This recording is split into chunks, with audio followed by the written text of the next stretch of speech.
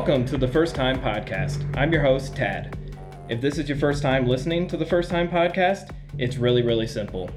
Either me, the guest, or both of us are experiencing something for the first time, and we're going to talk about it. We're back on movies today, and this is a first time watch for me. I know that one of my guests has seen it, and I believe it's a first time watch for my other guest. So today's guests are the co-hosts of the Campfire Indoctrination podcast on the PFPN. Welcome Aaron and Derek to the show. Hello, thank you for having us. Hello, thank you very much. So it's sort of cool, like if you guys think this podcast sounds different, it's because I'm actually recording in person for the first time in, I can't, maybe second time ever, but first time in a long time. And Aaron happened to be in town and Derek lives nearby, so meet up in person, do it face to face. It brings a whole different energy to it. Yay, vaccines. Yes, exactly. Yeah, so why don't you guys tell us a little bit about your podcast, Campfire Indoctrination? Campfire Indoctrination podcast is a horror movie podcast where Aaron, Duke, and I discuss a horror movie from front to back. We pick one horror movie per episode and just kind of break it down, have fun with it, and decide whether or not it's actually a horror movie and if it's a victim or a killer. I'm not traditionally a horror movie fan. I'm a big cinephile, but there is a lot of the horror genre that I haven't seen. I'm being exposed to. Derek is, well, he wears it on his sleeve. Yeah. He's got a sleeve tattoo of zombies and that sort of thing. So he's indoctrinating me into the horror film culture. Yes. Well, it sort of makes me think of, and maybe it's just my generation, but I think of Are You Afraid of the Dark? How they have the Midnight Society. They sit around the campfire, and it's like when they bring a new member in, you have to tell a story when you sit down. So like you're introducing him to these. Mm-hmm. I've had a lot of guests who actually come to me and they're like, I want to do a horror movie because I know that's your thing and I don't get to watch many, so they sort of want like direction. Like pick something that you think I might like. Because, right. You know, people think I don't like horror. Well, there's body horror, there's slashers, there's endless genres, just like metal. There's almost too many genres, or porn. There's a million genres. I don't know what you mean. Yeah, and it's like, there's something for everybody that, you just got to find what they'd like. It's like even there's kid-friendly stuff, it's like there's in horror, not porn. Yeah. But very good that you made that I distinction. wanted to make that clear, but yeah, I feel like if you find the right thing, so that's what's sort of been fun about this podcast is like, if I have a friend and I'm like, I know they would love this movie if they just would see it, get that off the watch list. Because I know people have come to me said the same thing, like I've had this movie forever, and this one that we're going to talk about today is like a huge blind spot in my history. We're going to go ahead and talk about Goldfinger. Stop! Look! He's gunning for trouble. 007. It spells Bond.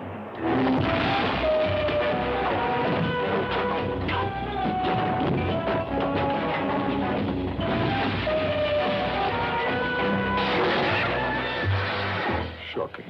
He's the idol of every woman. Who are you? Bond. James Bond. The envy of every man. The nemesis of the treacherous Mr. Goldfinger.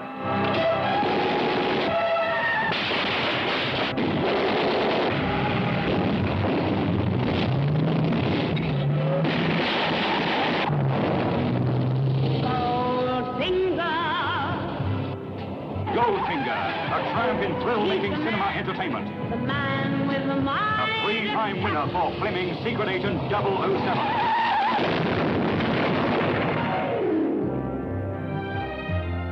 You. My name is Pussy Galore. Isn't it customary to grant the condemned man his last request? You've asked for this. Come and purr over Honor Blackman as Pussy Galore. The female who is all feline. Also starring Gert Frober as Goldfinger. International cheat. International menace. Gentlemen! Goldfinger, why weren't we told the New York and the West Coast were in on this? Goldfinger, I made a delivery. Where is my money?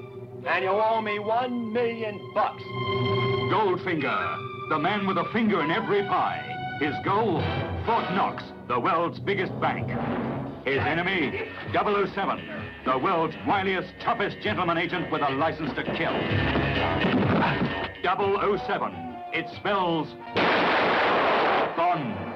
James Bond, mixing business with girls and thrills. Girls and fun. Girls and danger. The hotter the danger, the cooler he takes it. I think you've made your point, Goldfinger. Thank you for the demonstration. Choose your next witticism carefully, Mr. Bond. It may be your last. Do you expect me to talk? No, Mr. Bond, I expect you to die.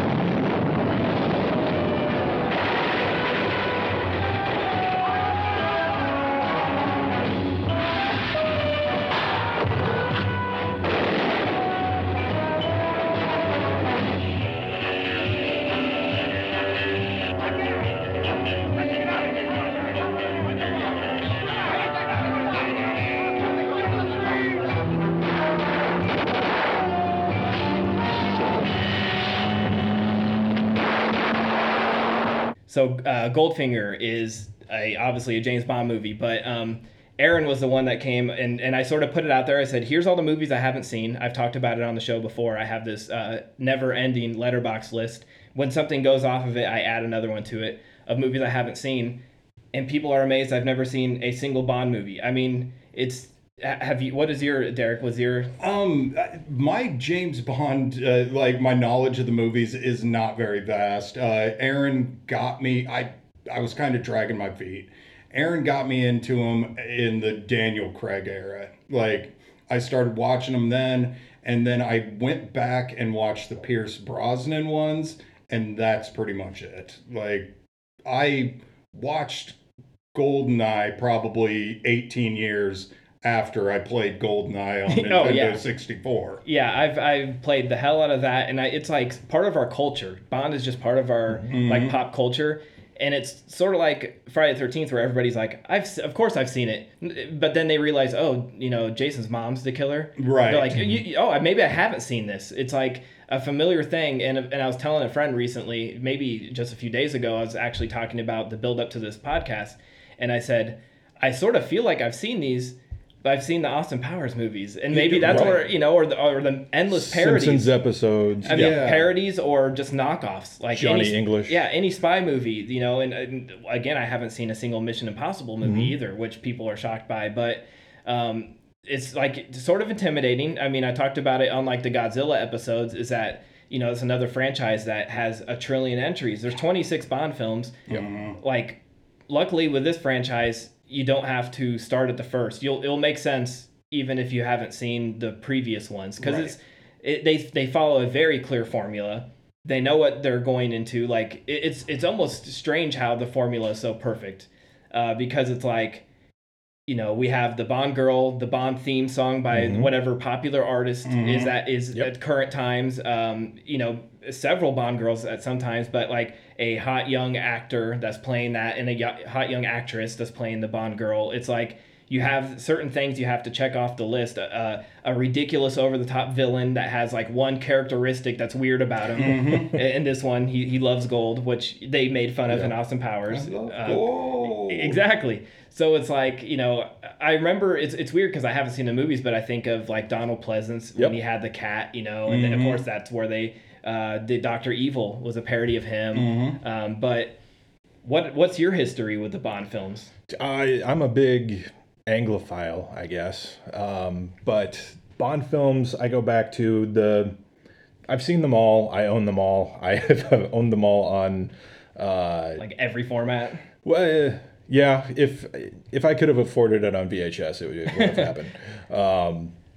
Well, good news, you can now if you go to any research. Get them for $2. Probably true. I was trying to think of the first one I saw in theaters was GoldenEye, the week it came out, something like that. I'd watched it on TV beforehand, on USA or TNT.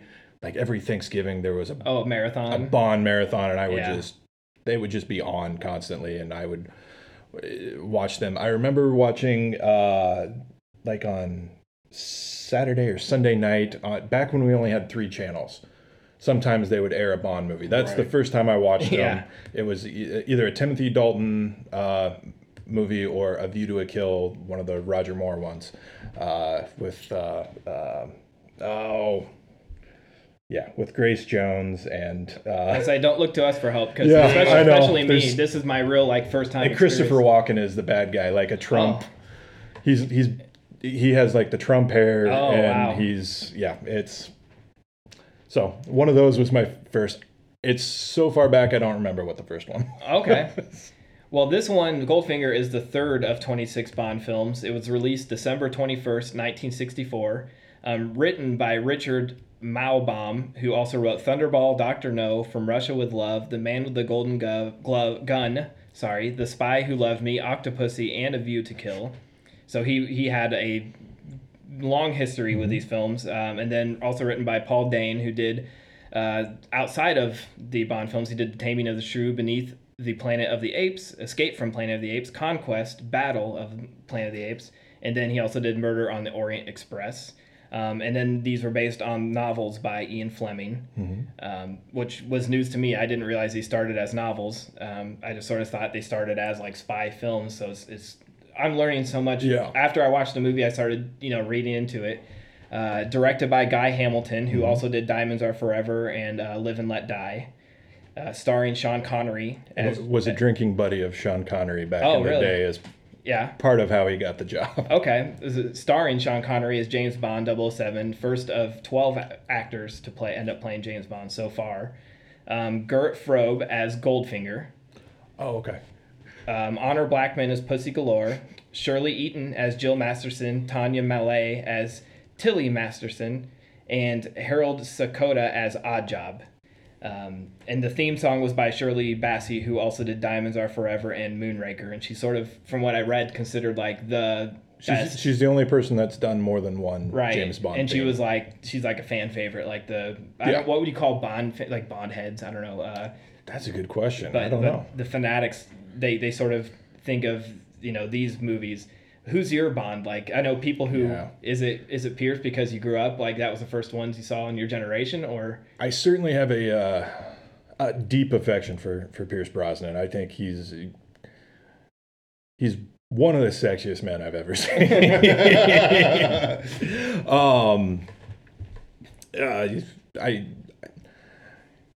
Oh gosh, it's such a hard question. Sean Connery's great. There's parts of him, each one that I love. Daniel Craig has been knocking it out of the park. Yes, I'm gonna go with Pierce Brosnan. Okay, yeah, because it's weird because I was born in '85, so like I don't remember any of them up to him. He was the first Bond I recognized, and it was probably because of that damn N64 game. Yeah, he was on the cartridge on the cover, the trailers. Of course, he was in Mrs. Doubtfire. Mrs. Doubtfire, yeah, and it was like, oh, that was like James Bond's in Mrs. Doubtfire, but it's weird. It's just like how this character is ingrained into our pop culture. Where I sat and thought about it, and I'm like, I literally have never watched any of these movies, but I know the characters, I know the actors. It's just the lines. You're right, yeah, the quotes, and I think I read that. This is the only movie where Bond actually says "shaken, not stirred." It's the only one with Sean Connery that. Okay, because I had read that in the other ones, like the person serving him the drink says it, or someone else like. Yes. Oh, do you want one? Yes, he'll take it. Shaken, not.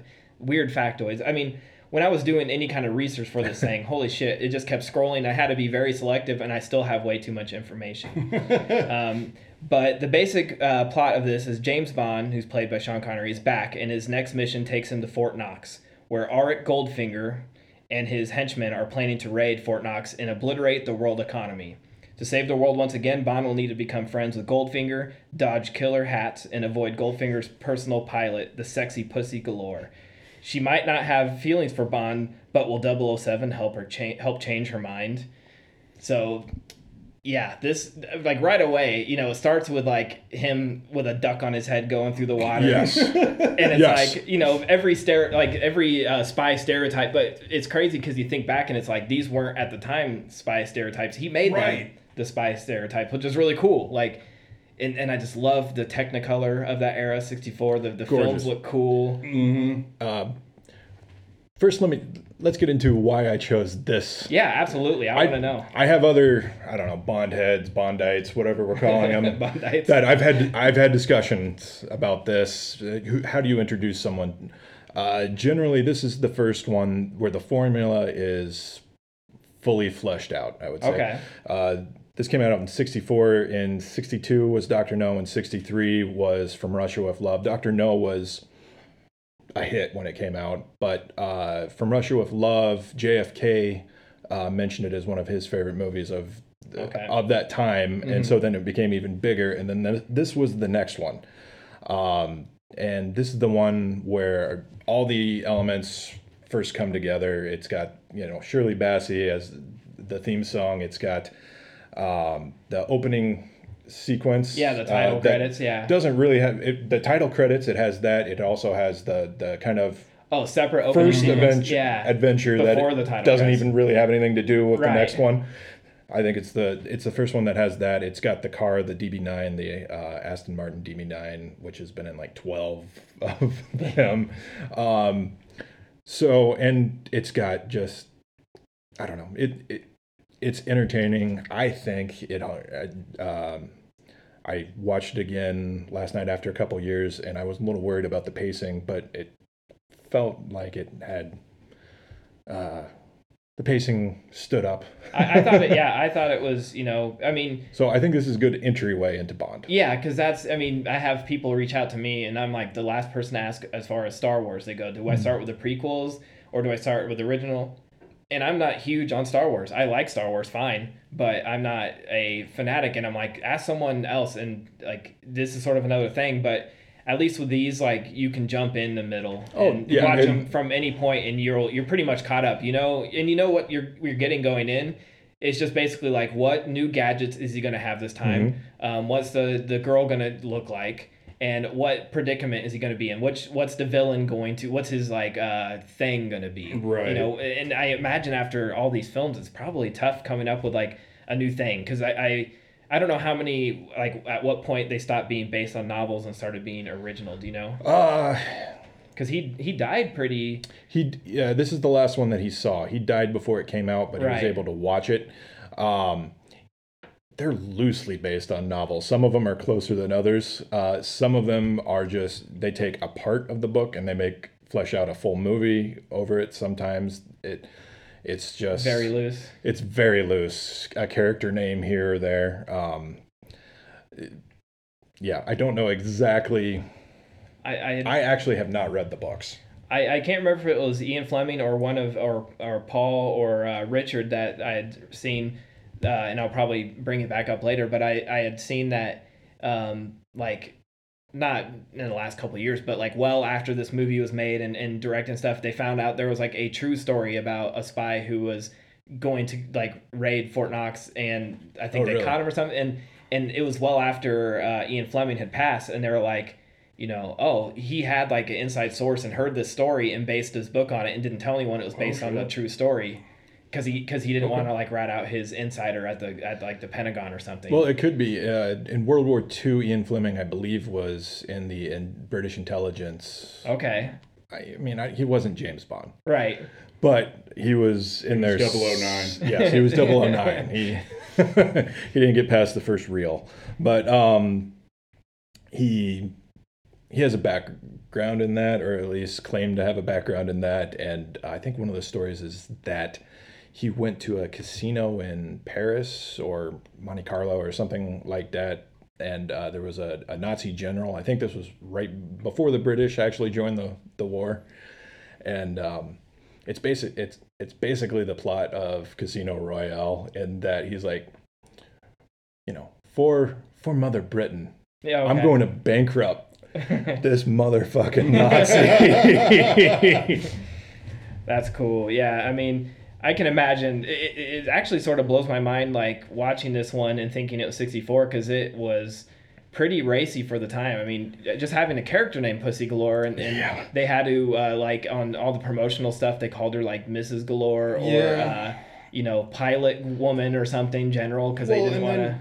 And then just a few years later, they come out with Octopussy. Right. It's like, good God. Yeah, it's not even a double entendre. It's just entendre. It was, yeah, there was a lot of stuff in this movie that I'm watching it and it's like, this is awesome. And then there were parts where it was like, oh, yeah, shit. When he smacks the girl's ass when she goes away, and they added like man talk. Yeah, they added like a whipping sound. It's so funny. Like someone in the ADR had to like have the smack sound effect. Right? That was somebody's job. Yeah. Does not misogyny was somebody's job at that moment. And I'm pretty progressive, but it's like you think about. I mean, it's still like he was the coolest, and Bond is still seen as the coolest guy on Earth right now. You know, and obviously times have changed. Back then, it was much more acceptable, and that was what was sort of cool. But like, he blows up the building and then sort of walks over to like a club and lights up and it blows up into the background. And everybody freaks out and he's calm, and that's like our pre-credit sequence. Yes. And that's our introduction. And so as someone who hasn't seen a Bond film, it's like sets him up right as about the coolest guy ever right immediately. Absolutely. And then after that he goes back to the hotel room where he has a naked chick showering, and he casually, she was the dancer and casually walks in on her. And I thought the cool shot was, I mean, a really cool shot that has been done a million times since, but back then it wasn't, is when he sees the killer's reflection in her eye, and he like sort of uses, but doesn't quite use her as a shield, but I was like, is he gonna just push her in front? And he like tosses her down, takes out like he does, and but the opening credits are really cool too. Like they project it onto the body. I think that was pretty new at the time. Yes, I think Guy Hamilton experienced people walking out of his movies and the film. Oh, see it project on people. Seeing it projected on him, and so that's where he got the idea. It's cool. It looks really cool, and I was like, as someone who hasn't seen the movies, again, I'll say that a million times tonight, so don't make that a drinking game. As you see those clips, I'm like, are these clips from previous movies or current movie? Like, because I'm like, that would be sort of weird to be spoiling the current movie, so I assume they're from the first two movies, almost as like a previously on James Bond, but we're showing it on a girl's hot body in a cool projection, where she's like painted and has a badass song over it. I'm like, but it's also to think about like the way I consume them is really weird, because I'm going back after seeing all the Austin Powers movies. I saw them all in theaters. Yes. It was perfect timing for my age, like to see them. Those were the funniest things in the world. And it's like going back, I'm seeing all these stereotypes that Mike Myers made fun of, and it's like you laugh at some of the stuff, but it's like, oh, this is like he played like a really good homage to him. Like, yes, really. Mike Myers is a fan, right? Down to the little details, and but as you watch more movies, there's more. Now I'm like, I want to go, references. Start watching the Bond films and go back and watch Austin Powers just to see what I missed. The crazy suit he wears, the blue suit with the frills, is actually worn by Bond in the George Lazenby one on Her Majesty's Secret Service. It's ridiculous. He looks better in it than Mike Myers. I was gonna say, and that's like to me, that's like not even a name I recognize as a Bond. Right. No, he did one. He was an Australian fashion model. Sean Connery just didn't want to do it anymore, and so they're like, all right, we'll get someone else. You want too much money. And that sort of like became the MO is cool about this character, is that, and why the franchise is going forever, is because it's sort of like Doctor Who. It doesn't have to be the same actor every time. It's you got this code name, which is genius. It's a franchise that never ends, and Amazon actually just bought MGM, so now Amazon owns Bond. So we'll see where that goes. Yep. And I've seen a lot of people are really pissed off about it. It's like Bond isn't a product. Bond is a part of our culture. It shouldn't. And I'm like, MGM's a rich ass movie studio too. It's not like they bought it from like an indie filmmaker or something. And a lot of people were pissed off when Bond became blonde. Right. That was a huge deal. Like I was in the UK at that time, and it was front page news. They were just, oh no shit. They were going after Daniel Craig because he's blonde. That there was a rumor going around, like front page stuff, that he can't drive a stick, which is bullshit. Apparently he could, but they were going after everything, that he couldn't fight. And I mean, it's interesting because left-handed. Yeah, I know. For God's sakes. Yeah. But you think about traditionally it wasn't necessarily played by like the most macho dude is played by like a guy who's sort of slick and sexy, but also like masculine too, like rides that line where, I mean, even in this movie, you know, it was, and I'm going to jump all around, but it's sort of like not quite off-putting, but confusing when, you know, they're trying to kill each other, and then there'll be a scene where they're like casually strolling, like him and Goldfinger. Yeah. He's just getting into the car. Like, he doesn't even have to be apprehended. He just casually is like, okay, you got me now. I'll go with you. It's sort of crazy to think, like, you know, because now it's like... You just killed all the people I'm with. Yeah. But, let's go play chess. Right, like the scene where, you know, he throws... Oddjob throws the hat and hits a... Like, kills... Masterson. Yeah, kills her, and he's, like, over the body, and it's sad. And then they come over, and they're like, all right, come with us. Like, he didn't even try to run, escape, or get away. He was just shooting at them, and now they're good again. And it's like a gentleman's agreement. Yeah. Like, well, and, like, even the golf game. Oddjob had just knocked him out and painted the girl to death. Yeah. And now they're playing golf. And it's like, hey, all right. Obviously nothing's going on here. I have Nazi gold. Let's bet it. Yeah. Yeah. Our introduction into Goldfinger himself is pretty funny because when he walked on screen, I'm like, this is the guy that they're named the movie after? This is like this normal sort of fat, like pudgy dude in a bathrobe. This is the villain we get. And I'm like, at first I was like thinking to you, I'm like, this is the one he suggested. This is the villain he gave me. But, you know, I'm reading that he's like one of the most iconic and well respected. And, you know, it turns out he wasn't necessarily like the baddie, you know, because he's not the one throwing the hats. Come on. That's the coolest like gimmick. But, you know, it was interesting because he's down there and he's ripping someone off in a game of cards, and Bond catches his assistant, I guess you would say, the girl that's looking down through binoculars, and basically, you know, catches. And then not only like Bond's always getting himself into this, and I guess that's the same with Austin Powers. It's like she's right one degree away from Goldfinger, and now he's gonna like sleep with her and bring her back to the place, like reveal all the secrets. Of course she's gonna get killed. Come on, man. Well, and use some caution. He's inviting her into like all of his secret stuff. Right. She was just with Goldfinger. Right. Worst, best secret agent ever. Oh yeah.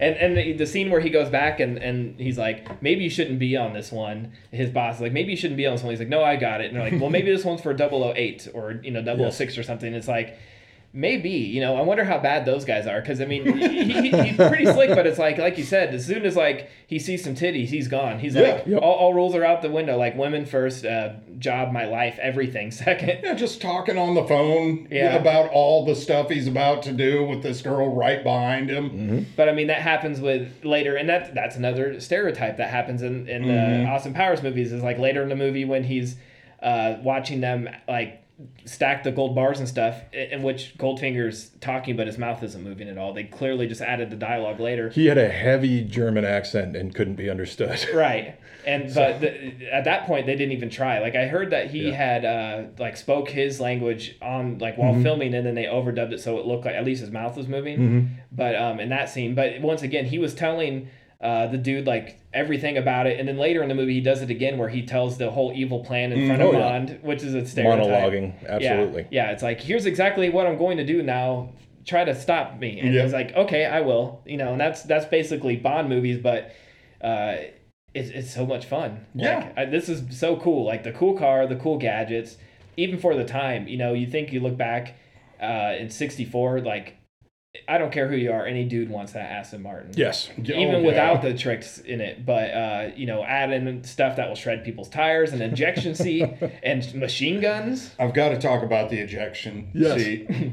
Am I the only one that died fucking laughing when he finally hit that button? Like, there was this big buildup. Do not hit this button. Yeah. He hits the button. I'm expecting this dude to go like 60 feet into the air. He just sort of flops out. My God, he comes out like 1.5 feet above the car and just flops. Which is almost more violent because it's like he can almost fall out and run him over.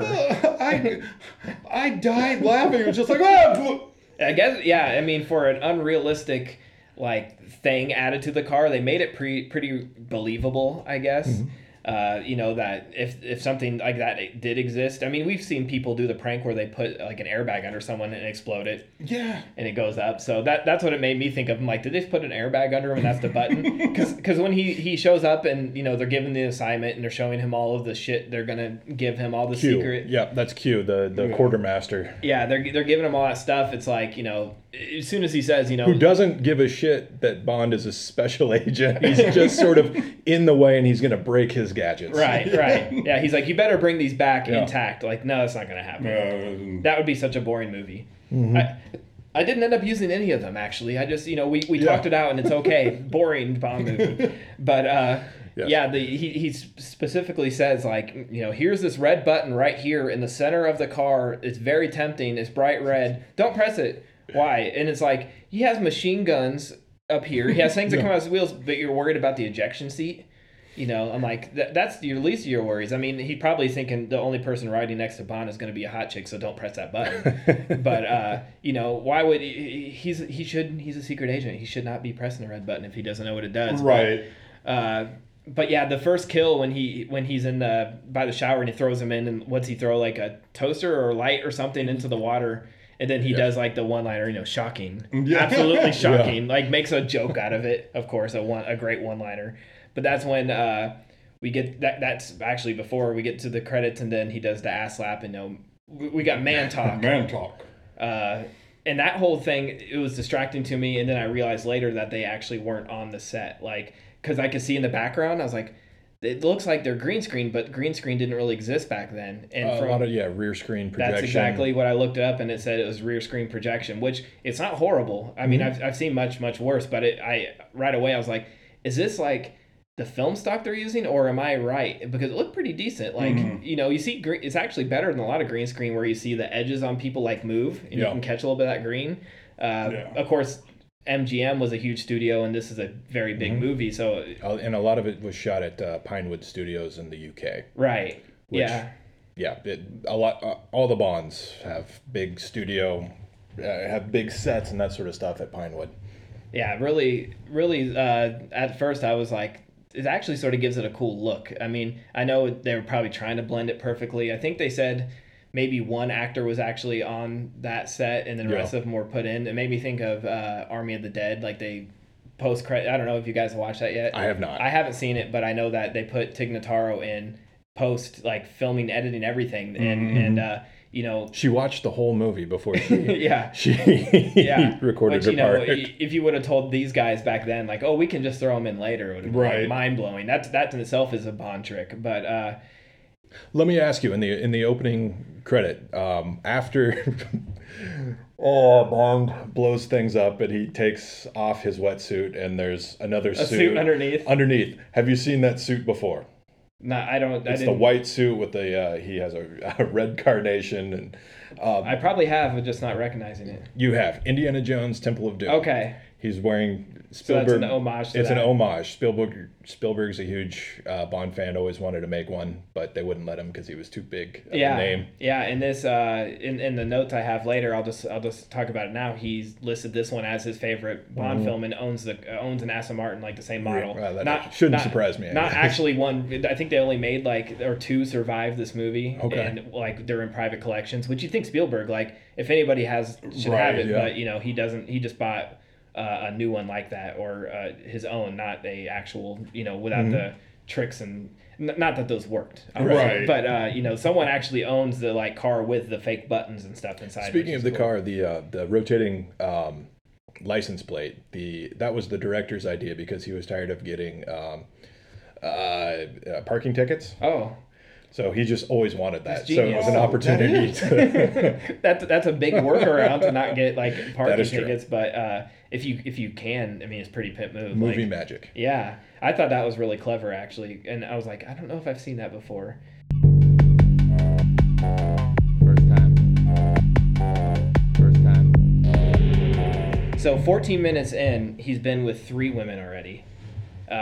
You know, he's got one that's dead. Because she's suffocated by paint, which is an old thing that I remember from like Wizard of Oz. That story, wasn't it the Tin Man? Yes. It was like there's rumors. That movie has more. I think he had an allergic reaction to it, but there were rumors when we were little that this actress died when they painted her with gold, which she did not. Their logic was like, you know, they didn't. You have to leave like a spot on their like the lower spine. Yeah, and I'm like, that's interesting. I mean, you can get, from what I read after watching this, you can get like overheated if you cover all your pores with thick paint, but it wouldn't be like you paint yourself and die. You would just you'd start getting really hot and not be able to sweat, and you'd know.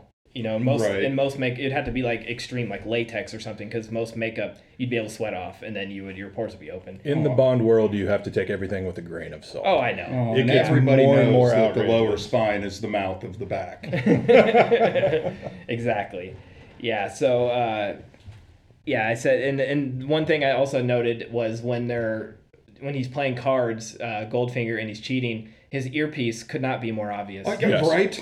I'm like, you know, maybe it's probably because of technology back then, but I'm like, the guy's he's a gold collector. He owns gold. Like, he can't get a smaller earpiece. Like, even in the Bond world, get him a small earpiece. The thing had like a cord all the way down. It might as well have been like lights on it. Not only that, but he's sitting there dicking with the dial right at the table at points. No, just listening to the game. And then it's funny because we're looking through the binoculars, and he breaks the pencil, and we hear it, and I'm like, we wouldn't hear the pencil break through binoculars. And there's a point where we see him from the other direction too. Yeah. Like, but you know, like you said, you got to suspend your belief. This is where the villain chops his neck, he falls down, and they paint Jill gold. She ends up dying from it. And then it sort of goes into the golf match. Like, that's where they want to meet, and I'm like, he just literally killed the girl and painted her gold, obviously sending, like, it's worse than tagging. She's completely gold. It couldn't be more obvious who it was. And it's like, well, let's have a golf game and sort this out. And it's like, okay, that's interesting. But again, I don't think they're trying to so he's trying to get some insight onto him. He's trying to enter. Okay, so he goes back to the office. M is his boss, 007's boss. Played by Judi Dench in, like, I don't know, a bunch of the movies recently, like 9 of them. And they give him, so Goldfinger is a bad guy and he's up to something and we don't know what it is. So we need you to get close to him and figure out what it is. Here's Nazi gold. Tell him you know a whole bunch. You know where the rest of it is, and are willing to make a deal. So he's trying to get on the inside, like some sort of underworld deal with Goldfinger. But they know who he is because that's what I was gonna say. Is that he's already messed with him. He's not only is he, if you suspend the belief that everyone would know James Bond at this point, it's an infamous name, but to us, because we're movie watchers, so erase that. He's still a spy. He already killed, he had his guy karate chop him in the neck, knock him out, and then kill his girl. Like, right. So he has to know. So that's why I was a little confused. I'm like, they're a little too casual. I mean, maybe it's just like a generational thing where it was like, as gentlemen, we meet up and we figure this out, rather than like now, you know, I think of John Wick and it's just like you don't, outside of that hotel, they just murder each other. Right. You know, it's all the Bond movies. There's this cordial, gentlemanly. Is it like the British? I was gonna say the British thing is what I was gonna say is the way they interact. But yes, it's hilarious because they have Oddjob as a caddy. Yes. Like, what an intimidating caddy. Right? He was, so Oddjob is, I forget the actor's name, but he's Hawaiian and he's an Olympian. He is the first Hawaiian to win a silver medal. Harold Sakata. Yeah, and he was a wrestler. Yeah, and he got like super famous after this. He was I had heard that he was in like, or read that he was in like all kinds of commercials and hired as, you know, he played the henchman and the bad guy in a ton of other probably knockoff movies and bad action direct-to-video movies. And he didn't even really have to talk in any of them because he's just such an intimidating looking dude. You know, in this movie, I think the only thing he says is like, or grunts or something. I do know that in the book, Oddjob is a mute from an old injury. Okay, something like that. But they don't really touch on it in the movie, he's supposed to be Korean too. Okay. Which is another cringeworthy. Yeah, so they're golfing and they try to sort of trick Bond, and Bond flips the pages on him and tricks him back because he hits it in the rough, and then he lies and says, Oddjob like pulls a ball out of his sleeve. Oh, your ball's over here. Yep. And Bond's standing on it the whole time, switches the ball at one of the holes, and then he catches him cheating so he can keep the Nazi gold. Clearly pisses him off, and Oddjob pisses him off too. But it's just, again, one of those things where it's like, you just sort of got fucked and you're not doing anything about it, Right, and who was the caddy? Like, was he working for the agency? Right. Because he was very much on Bond's side. Well, and Bond was in on it. Bond was like, I'm standing on the ball. And, he's like, I'm going to switch it. And so, I was like, was he sent from the agency, or because I don't think so. Because then we find out, this is Goldfinger's whole place. Owns this so if it was one of his guys, it's like, well, why would he? Maybe because Goldfinger sucks, and his own employees don't like him or something. Yeah. But this is the point where he switches the ball, and then this is sort of where we find out what the plan is. Like, is this where he gets sort of captured, or is this? He gets captured a lot in this movie. Yeah. And there's some points in this movie where I'm like, is he captured right now? Or because the way he casually goes with them at certain times, and then obviously when he's got a laser going up to his nuts, he's captured. Yeah. Well, he also has tracking devices. Yeah, he puts the tracking device on Goldfinger's car at this point and starts following him, and that's when, what's her name? Masterson, Yeah, she takes the really horrible shot at Goldfinger and almost hits him. Yes. And Bond takes out her wheels with the cool spinny thing. The Ben-Hur. Will you take me to a garage? Garage. A garage. She doesn't even ask really. She's like, take me to the nearest garage, and he's like, oh, I wonder how that happened. Like faulty. That must be a double blowout. I've never seen that before. And then we find out, that it was the Gold Girl's sister, and she's also out for revenge, but she's not a spy. So things don't go quite her way. He gets her out of that situation sort of first when he runs into her when they're in the woods at night, and eventually she doesn't make it out because he tries to get her out. Oddjob throws the hat. None of the other minions can shoot her. Right. He gets her with the hat. Well, I thought at first I was like, the hat thing. I was like, okay, he shows the hat first when he knocks off the head of the statue at the golf club. But the second time, he hits her, and I'm like, well, that was a lot less violent. Yeah. But obviously, if he's a skilled guy like that, he can control it. Right. If you can hit someone from that far away, you can probably control how you're like a master hat thrower. But at first I was like, is she dead? Like, I didn't get that she was dead until later. I was like, right, because he's laying over, he's over her, and I was like, is he gonna check her pulse? Because that's what he did when the girl's painted gold. He checked her pulse, and that sort of confirms, okay, she's dead. This, he sort of was over the body, and I was like, is she knocked out? Is she knocked out? And then all the guards come over, and Bond just walks back to the car with them, and it's like, okay, I guess she's dead. And that was so weird because it's like both these women almost just came in to be like an object for Bond to go after. Like, yes, right. And it's especially in the early movies. I think in the 80s, maybe towards the end of the Roger Moore era, they try to keep up with the times. Certainly in the more modern ones with Daniel Craig and that sort of stuff, they make efforts. Whether or not those are successful, I mean, the character of Bond is what it is. Right. Right. And that's what's sort of cool about these movies is that they exist in their own universe with their own rules. And and there, I can't think of any other, well, maybe it's like slashers like Friday the 13th that have a formula that we know going in and we want it. And when they stray from it, it's off-putting. Where it's like they have to sort of do it. And it's like, it's weird because we want it that a certain way, and if you don't do it that way, it's like, what are you doing? I expected this, but it's like, don't mess with the formula. It's working perfect.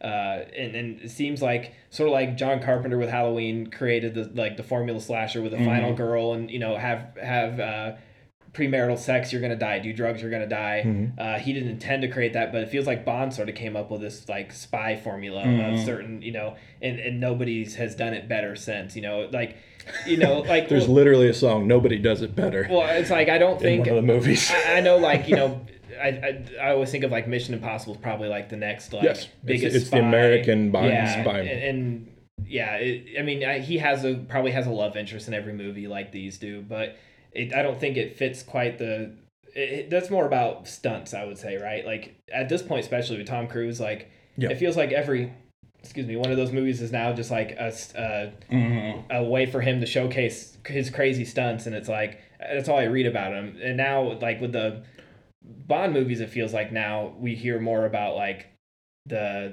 lot of the behind the scenes drama of like, is Daniel Craig going to come back or not? Right. You know, he's like Aaron Rodgers over there, like can't decide what he wants to do, but you know, who's going to be the next one? Is it going to be a black Bond? Is it going to be a woman Bond?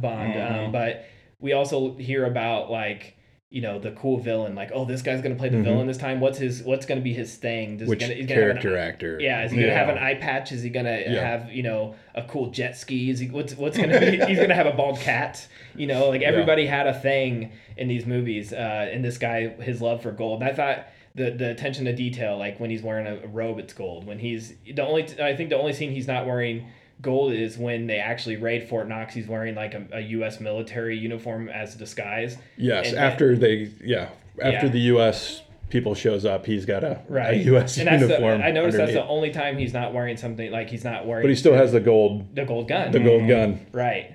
So I would say Bond movies definitely used to be stunt spectaculars. And they still have a lot. They still are, absolutely. There's always 4 or 5 set pieces throughout it, and arguably one of the movies they kind of invent. On one of the movies, he's skiing and he kicks off one, and they kind of invent snowboarding. But there's some car chases. One of the things the Bond series has always done is they chase trends. Which sometimes works and sometimes doesn't. If you look at like Live and Let Die is very much a blaxploitation film. It's set in New Orleans and there's voodoo. Now I want to see it. Yeah. It's a good one. I know that obviously. Moonraker came out after classic theme song. Yeah, right. Moonraker came out after Star Wars, where they take Bond to space. Oh shit! I didn't even know Bond went to space. About as well as it does in any other franchise. Has to be better than Leprechaun in space. After the Bourne movies is when we get Daniel Craig. So we go, Bond becomes grittier and the fights become more real. Fist fights, yeah. Yeah. That's interesting. I mean, obviously with the themes, I always, like looking back, I looked at a list of like everybody who's performed a theme, and it's interesting how much of the times, I'm trying to even think of some of the other ones. Obviously, Paul McCartney, you know, did Live and Let Die. But which is funny because I never put that together. Like I know that song here on the radio all the time. That's a Bond theme. Holy shit! You know, Billie Eilish did the current one that hasn't come out yet. But yeah, it's just Radiohead did one. Jack Black and Alicia Keys did one. Yep. And it's weird because Tina Turner. You would think like that would horribly date a movie, but. Most of them are like sort of, you know, they end up being like Radiohead's still cool. Like Jack White is still cool. I should have said Jack White. Tom Jones. It would have been cool to have Jack Black. Yeah, I was really confused there. I'm like, I missed out on Jack Black doing one? Tenacious D did. And actually there's a secondary list of, because the person they first hired, they don't always use that one. Or they come up with different songs. So there's actually a secondary list of, I can't pull a name right now, but other people that have James Bond songs that never made it to. I was gonna say, I was looking at like 80s and I was thinking like Aha might have been one of them. They did Take On Me, but they also did like one of the Bond themes, which, you know, very much product of that time. But, exactly, it's just an interesting because I can't think again. Sort of in the 90s, they almost stopped doing like the last one I can really think of is like, and this is a horrible example even compared to this movie, but like Vanilla Ice and Teenage Mutant Ninja Turtles, was it 2 or 3? Like where he did the ninja rap. Secret of the Use. Or MC Hammer did, you know, the Addams Family thing. Yes. It's like, you know, those have aged horribly. They're awful now, but you look back at the Bond and they've all been still good. Like even some are better than others, but But you don't, you know, it doesn't like really. The scene where Vanilla Ice is like on the stage with the turtles is just like so cringy now. Yeah. Ninja, rap. Yeah. So this is actually where we meet Pussy Galore for the first time because they capture him and he's on the plane. Now at this point, this is Honor Blackman, who at this point you might have known her because for the last 2 years she would have been on the Avengers.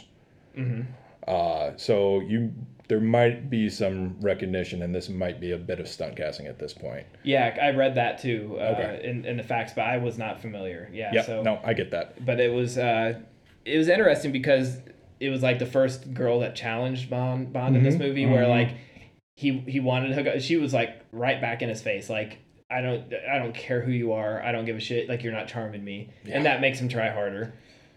Almost too hard.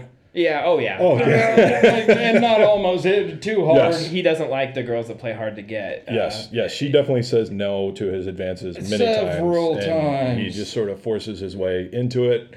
In a little, apparently she knew judo, so Yeah. Right. that's all that they let her do. Well, the actress, I guess, actually knew judo, and so they wrote that into like the script, which is interesting. Like she is pretty badass.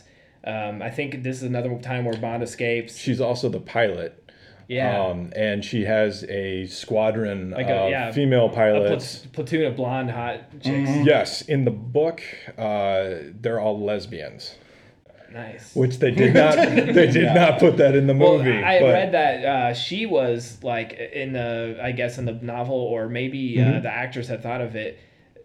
I guess she mentioned it during like later in life when they were talking about it, that she thought of the character as a lesbian, in that Bond had actually was trying so hard to like find her heterosexual ways or something, like turn her straight, and it's like, obviously it's outdated way of thinking, but it's like, I didn't pick up on that during the movie. That is what happens in the book, I believe. Yeah. So they didn't. I mean, they got sort of racy by even just calling her Pussy Galore, but they didn't go far enough to 64. That would have been maybe a little too much. Like, oh, we have a lesbian pilot named Pussy Galore that Bond can't win over because she doesn't like men.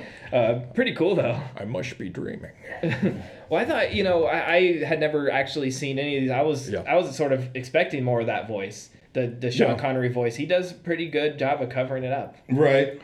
He does in the early movies. Does it bleed through later? Yeah, he cares less and less as it goes on. And I had heard like he started losing his hair after this movie, so he started wearing like a hairpiece later. Yes, or the hairpieces become more and more obvious. Yeah, because I thought I didn't, after reading it, I was sort of surprised because I was watching the movie. I'm like, I know him later in his career when he was almost like made fun of, on Celebrity Jeopardy, and it's sort of the later Indiana Jones' dad. Right, yeah. I think of him, and then it's like, look back, and obviously I knew he was handsome and played Bond and stuff, but he was damn like perfect casting.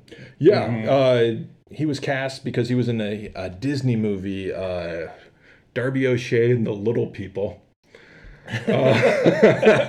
Where the producers, the broccoli at least they were PC. saw him. Yeah. For the time. Yes, and apparently she said, "Well, that's your Bond."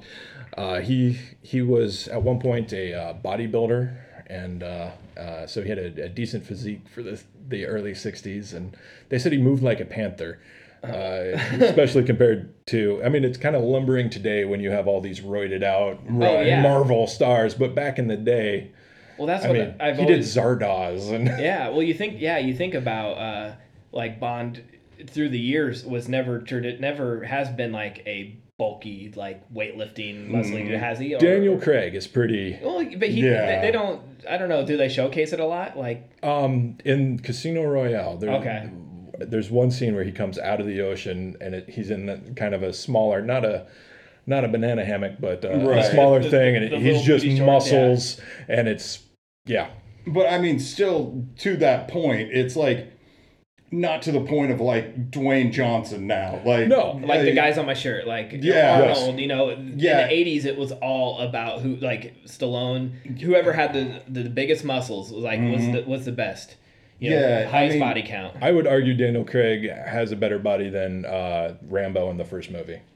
Oh yeah, maybe in the first movie, Stallone. Probably Snake Plissken too. Well, that's what I liked about, and then don't have to stay on topic completely, but if we want to talk about men's bodies, let's get into it. Yeah. That's what's sort of like, you think about like the first Rambo and Escape from New York and stuff, like they were believable and likable because those guys were not over the top action stars. And then Die Hard. Well, yeah, especially Die Hard.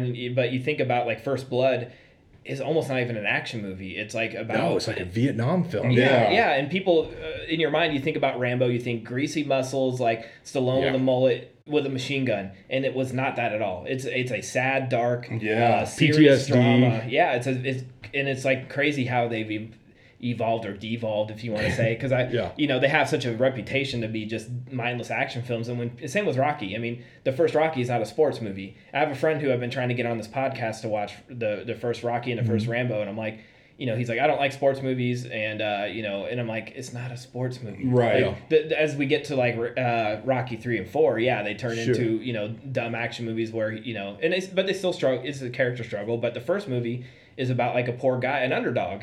It's a true underdog story. It's an American dream of a guy coming over and making it, getting this big fight, and it blows people's minds. Sort of like the end of Friday the 13th, where it's like, I thought in this movie Rocky loses. Like, how do you have Rocky lose at the end of Rocky? It's like, well, this story is real. But I think of Connery in this movie. He has sort of that, like, it's almost like broad shoulders, but not like, and he's got like a load of chest hair. Yes, he does. And in the first movie, there's a there's a tarantula, and it almost gets lost in his chest hair. That's impressive. And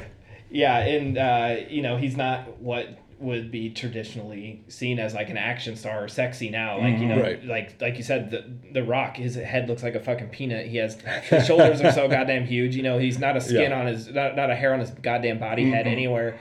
Perfectly tan, and that's not at all what we had back then. But you think of like the surf movies and that kind of stuff, he fit right into that 60s. Right. I think of like, Elvis and that kind of look, traditionally handsome with the nicely combed hair and, well spoken. It's more about the personality so much. It obviously has the looks, but it's not just Arnold where he had, Terminator, he had like 4 lines, and he's just a goddamn machine. But this is where like he escapes again. He has this laser coming at his crotch. Yes. And I had read that's the first time they had used like a laser in one of these movies. That was because originally in the book it was a buzzsaw. Okay. But by then that stereotype had been outplayed. Yeah. So they're like, let's try a laser, and they had to actually bring in like an expert to make it look real and believable.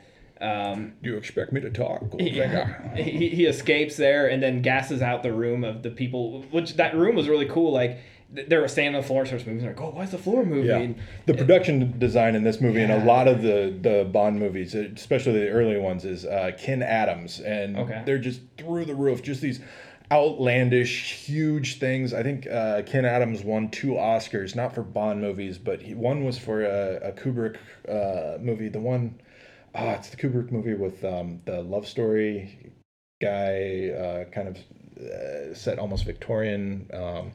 Eyes Wide Shut? No, earlier than that. I'm sorry. I should have known this before. It's all good. And the other one was, The Madness of King George or something like that. But Bond is definitely known for these giant sets, and Ken Adams especially is just revered for his production designs. I can imagine like dads in the 60s watching this and being like, we're turning the living room into this. Like, well, you think about even... Well, and like Fort Knox. Yeah. They're not allowed... He was allowed... He got special permission to fly over Fort Knox and to stand outside the fence. But couldn't go in. Couldn't go in. No, like, nobody's gone in. And apparently... so he took his best guess. I want a cathedral of gold. And apparently he got a letter from somebody that worked in there years later, or I don't know, after the movie came out or something, like, respectable job. Complimenting him on his set design. That's cool.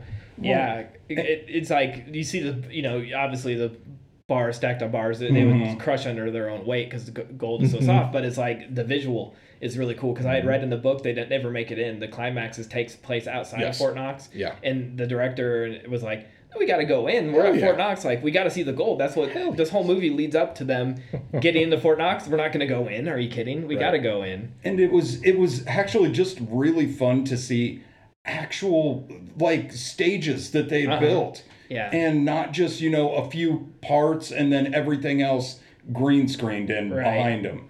It was so much fun to actually see all that production work that somebody had put in, like the rotating pool table and all of that.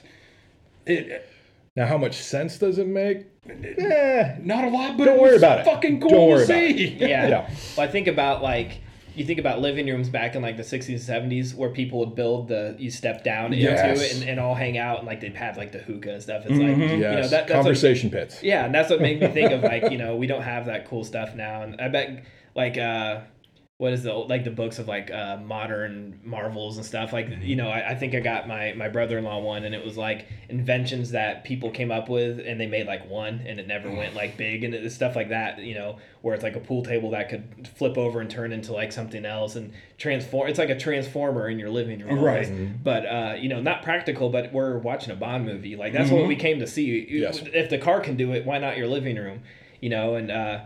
And also, I mean, if you've got all this production, you're putting all the time into this. Why would you build a hole up into the center of it where James Bond can look out through Fort Knox? Yeah. I had to laugh at that part too. They're all talking about the plan, and you just see Sean Connery's eyes peeking through the windows of Fort Knox. Yep. It's like so ridiculous, but it made sense for some reason. Right. Well, there's 2 or 3 scenes in here where they're giving everything away, and either whether he's in the room and they know it, or he's just off the screen spying in on it. And it's like then again the stereotype that Austin Powers made fun of a million times, where Dr. Evil will be like, I'm going to tell my entire plot right now, and then I will leave you alone. He's like, well, don't you Scott Evil will be like, don't you want to kill him? I have a gun in my room. I can kill him. We can do it together. Yeah. And he's like, no, we'll let him be by himself.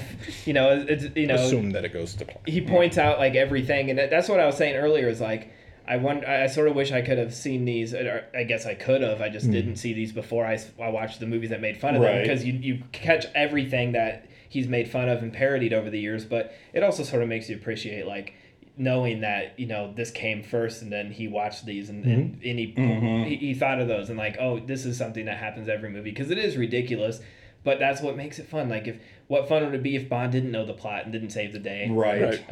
He breaks in, and I noticed that he and I end up reading about it later. But he like detonates what do you say? Catches the bomb, deactivates it. I guess. Yes. The bomb was the CIA guy gets there just in time. Yeah, and to turn off the bomb. He gets it at what 007. 007 is what it is in the movie. Yeah, but then he I guess in the book it was with 3 seconds left. And I think they filmed it with 3 seconds left. Because he says, I got it with 3 ticks left. Yes. And it's like, you got it with 7 ticks. Yeah. It says something like, within 3 ticks, this place would have been blown up. Exactly. I think it was post-production. They're like, it's 007. We need to... Yeah, which is, smart. Someone was filming this and probably was like, what if the time was 007? Afterthought. And then they were probably editing like, shit, we can't go back and film him re-saying that one line. But, most people probably, I didn't notice it until I went back and was reading a lot of the trivia. There's a scene where they're up on a plane, and several times when they're on the plane, and Bond is like, if you shoot me, the bullet's going to go right through me and out the plane and suck us both out. Happens the second time they're on the plane where they shoot and breaks out the window. I'm sure Mythbusters have done that before. It's not exactly like it's portrayed in the movies. Not a good thing to have a hole in a plane. No. Obviously. It turns out. But, we think, in movie lore, it's like if you get a bullet hole through, we're going to get sucked through that bullet hole. Right. Another cool sort of action scene. The scene where they fly over and like gas out all the soldiers. Yeah. I had read that there was another way they were looking at doing it with the gas, and the director was like, this reminds me too much of like the Holocaust, so maybe we shouldn't, like, we got to fly over and do it that way. And, good call. Yeah. And I think maybe even in the book or something, it might have been like they gas them out and they kill them all. Yeah. Like, and this was just knocking them out, and that was the change, was like, let's I don't make think it knocks temporary. them out. Somehow they get word to everyone that when these planes fly over, just fall down like you're dead. Yeah. Yeah, and I guess because the gas was supposed to kill them, right? And in his Goldfinger's plot, right, in his plan, yeah. And when they were flying the planes over, the government gave them permission to fly like so many, like thousands of feet above. They're like, you can't be over that. And the director was like, we're flying like 500 feet above it. And the government was like really pissed about it. But what are they going to do? Arrest him? Like, he did it. They got it filmed. No one got hurt. They moved on. They were not happy about it. But he basically told the government, like, basically disregarded their rules. Like, this is what I'm giving you. And they're like, we can't shoot you. Like, it wouldn't be realistic if they're way up there. We have to go low Right. to gas them out. Like, and how do we shoot it, you know? And that opening, going way back to the beginning, that opening scene is like clearly from a helicopter that's coming in, and it's really cool above it just made me think of it because it's flying over, but the slow shot that comes over and then it comes in and he's diving off the diving board. Like, yeah. I can imagine now they shoot all that shit on drones, but back then they actually probably had to get like a helicopter, and the planning of it, of him, like soon as it comes in on him, he jumps off the diving board and then it cuts to him under the water. Like, that scene alone is probably, you know, was just probably so much planning. I don't know how many takes they had to do, but that was impressive in itself. So yeah, there is a part where also Goldfinger shoots him, and they chase him in the car, and he takes the car to like he gets rid of the tracker, takes it to like a junkyard. Yes. And gets it smushed down to nothing, like a big crane. With one of the gangsters in it. Yeah, that was sort of a cool scene. I'm just sort of now just talking about scenes that I took note on that I really liked. His idea was like, not only am I going to, he's going to put what, atomic bomb or atomic waste in, or a bomb in there. And yes. basically like a dirty bomb. Yeah, basically into Fort Knox. ruin the gold to make his own gold more valuable, 58 years, yes. No one would be able to approach it for 58 years. That's such a strange, like, plot. Like, well, I'm not gonna, I mean, how do you can't blow up the gold, you can't melt it because it's just gonna be a bigger block of gold. How do you do it? I just make it tainted, basically. Like, where people can't get to it, and then my gold's better because it's not tainted. Yep. And then Bond at this point again forces himself on Pussy Galore. Eventually they sort of have a fight out in like a barn. Yes. They toss each other through the hay, like she does, because they're in judo. Kentucky, and he has, I don't know if you said, there was a early Kentucky Fried Chicken in the background of one of these. And yeah, he's got race horses and that. Was that a product placement or just happened to be like? I don't know. I don't know if they did product placement in the I mean, they obviously did in the 60s, but in the Bond movie, I don't know. This seems weird to be like a British movie and we're like, KFC. Right. Yeah, maybe KFC was more highly regarded back then. But I don't know if it was as famous. Right. It might have just been, Kentucky, we've got the Derby, we've got... Yeah, it was chicken, like more whiskey, of a, chicken. More of a local thing there, where it was before a big thing. And then I had Blondes and Planes, Gas Out Guards. We've talked about that. Bond disarms the bomb and says he blew a fuse. Oh yeah, as his one-liner after he kills Oddjob, right? Yes. He blew a fuse, and then he finally hooks up with Pussy Galore under a parachute at the end. Mm-hmm. And that's how we end the movie. Like, he jumps out of the plane right after it gets shot, and he has to eject himself out of the plane, has the parachute, and then finally convinces her, woos her enough under a parachute. Like, perfect Bond ending. Finally gets the girl that was saying no under a parachute. So we'll take a quick break to hear from the Prescribed Film Podcast Network, and we'll be right back.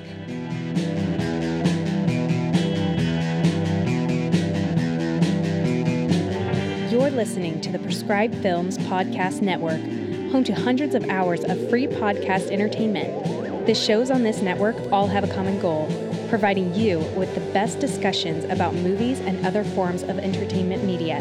The PFPN hopes to fill your earholes with audio joy. Visit our website with links to all the other amazing shows at www.thepfpn.com. Thanks for listening.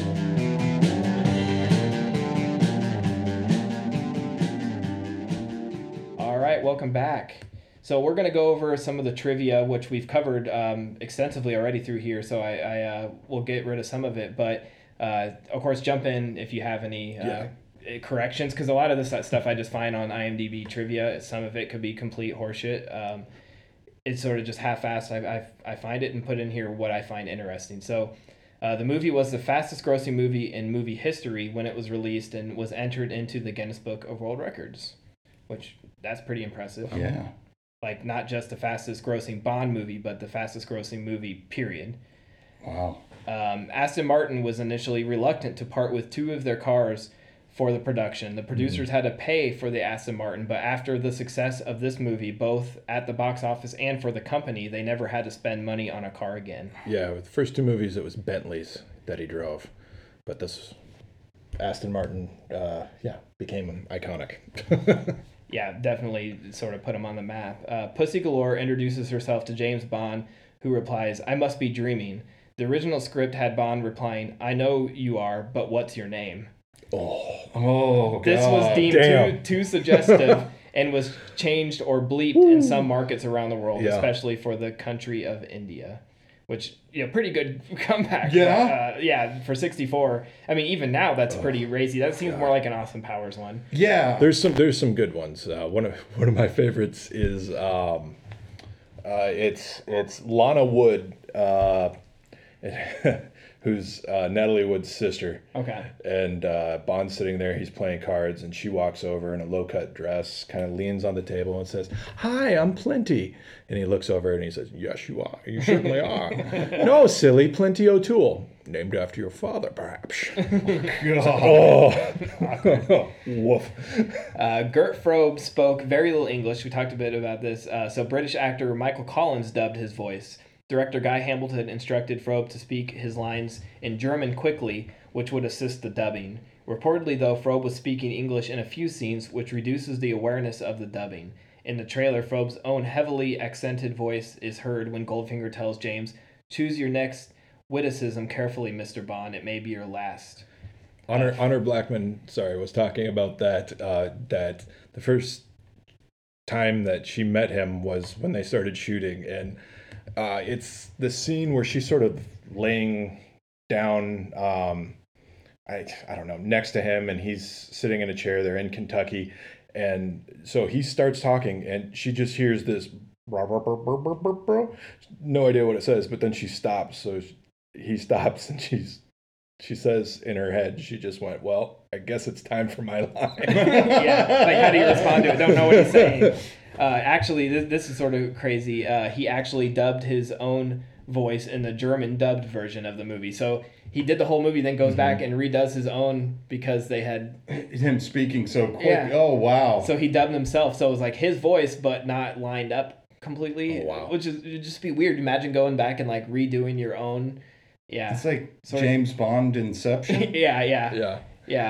Guy Hamilton saw him in a German movie, German language film, where he played a pedophile, and he thought you would be perfect as a Bond villain. That's what I was sort of curious, like where they found him, because like I said, he at first definitely wasn't intimidating, then you find out he's like powerful, it's not so much the villain we think of today. The producers wanted Orson Welles to play Auric Goldfinger, but Welles was too expensive. Then Gert Frobe began arguing over his salary because he wanted 10% from the movie's earnings, prompting the producers to wonder whether Welles would have been cheaper after all. Sean Connery hurt his back. He loves gold. Yeah, he does. Sean Connery hurt his back during the fight sequence with Sakata, Odd Job, in Fort Knox. The incident delayed filming, and some say Connery used this injury to get a better deal out of the producers for the next 007 movie. Oh, wow. Yeah. He was married to Sean Connery was married to Diane Salento at the time, and wore a flesh-colored bandage over his wedding ring while filming. So wouldn't take it off, but wore a flesh-colored Band-Aid over it.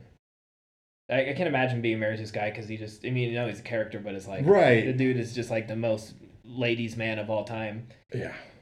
The first Bond movie to be shown on U.S. commercial television on a Sunday, September 17th, 1972, earning the highest Nielsen ratings for a single movie on television up to that time. 49% of the nation's viewers tuned in on that night, and on ABC, which showed the movie, retained exclusive commercial U.S. television rights to the Bond film series for the next 28 years. Wow. Almost 50% of Americans. Wow. Turned in for a movie that was... This was 1972. The movie was almost 10 years old at that point. Wow. 8 years old. 8 years later. That's impressive. Yeah, that's really impressive. Yeah.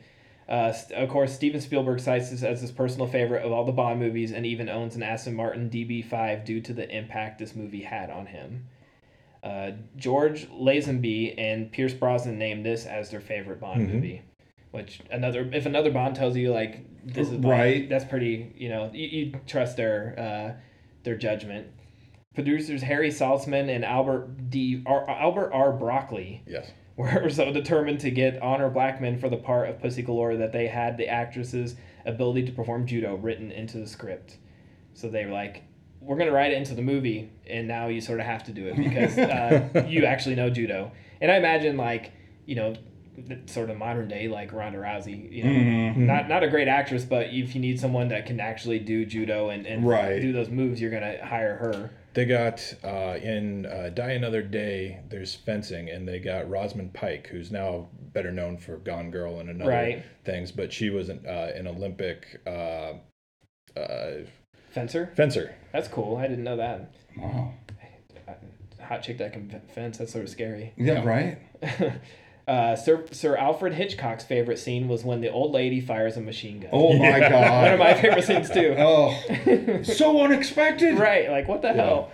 That's a really fun scene. It reminded me of Hot Fuzz. Oh yeah. Oh yeah. That's definitely a reference. Yes. To this movie. Like, I mean, it was just another one of those scenes I've seen before. Yeah, you're like, where and do I then know this come from? back to this movie. Like, there's so many of those.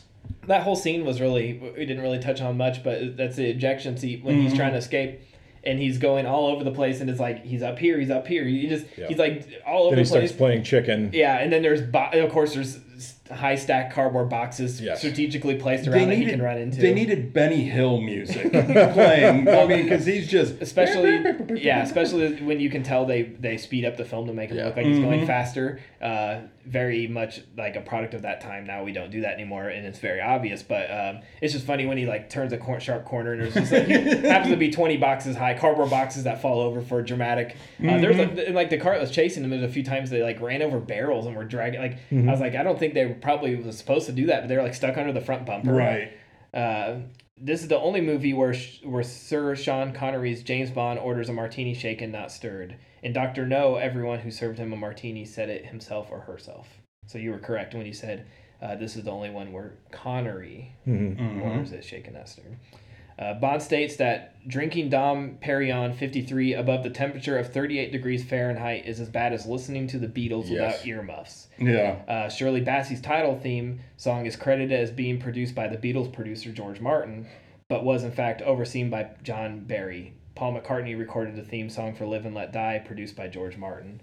Future Bond girl Barbara Bach married Beatle Ringo Starr in 1981. So there's like this big tie-in. I thought that was sort of a blast, man. I'm like, is it a British movie? Like, you guys don't like the Beatles? Or was it just because they were so big at that time? It was sort of I mean, it was 1963 when they were recording filming it, right? So they were just these like young upstarts, yeah, the right? mop top guys, not so much respected as real artists. Sort of like the teen girls loved them, not so much as they were like in sync. Yeah, basically at that time. Yeah, the British invasion. That makes more sense because I was like, you would think Bond would be into the Beatles, but he's an older generation at that point. Yeah, when they were like, the dad sort of hated them. Yeah.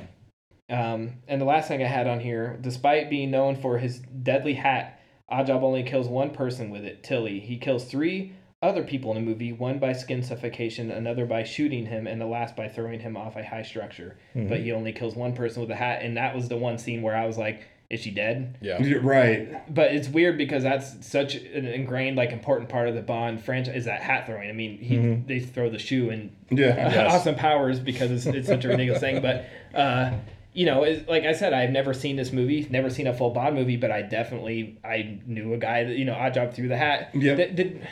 What was the guy in the game, the GoldenEye game that you, like... Oddjob. But why was he's tiny, right?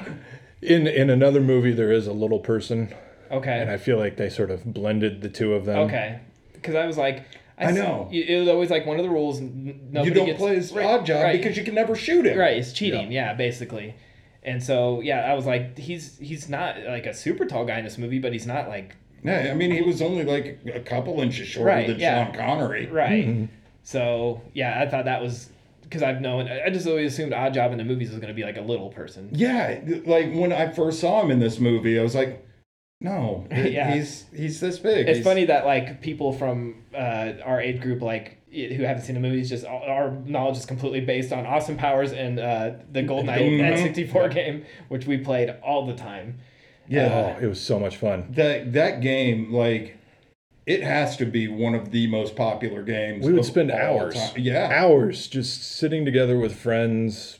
I was always the one that was like probably we would get my sister to play, and she was the worst. Yeah. There was always one person that sucked at it. Yep. And I would invite my sister because that made me suck less. She was awful at it. But I had some friends who were killers on it, and it was frustrating to play. My NBA Jam was more mine. I could Nice. murder people in NBA Jam or Mortal Kombat, but not that. For some reason, like the pressure of it, and First person shooters have never been my thing. Yeah.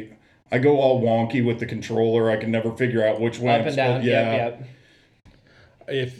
Since you played the game, if you are looking for more Bond movies, GoldenEye might be a good one. And the beginning of the GoldenEye movie is going to be very familiar Okay. to you. I do remember seeing the scene. There's a scene that's notoriously made fun of, I think, from one of Pierce Brosnan's movies where he's like snowboarding down a mountain and there's an avalanche. Yeah, not in that movie. And but yes. And Yeah, it's like the CG's really, really bad, right? Because at that time, there's like a surf one. Maybe. There might be. There's a couple. and I might be mixing it up with that awful surf scene in Escape from LA, because that's really bad too. Well, there's some. Yeah, there's some. It's just that time era. Because It is. 96. Like they got to they thought they were better than it was. Like Jurassic Park blew everyone away. It still looks great. And then they're like, oh, we can do this with computers on the cheap. Let's do it. And it was like, no. Still, unless you're Spielberg, like you can't do these visual effects. Like you think of like what the Scorpion King looked like, complete fucking garbage. It looked like something out of like Doom. It looked like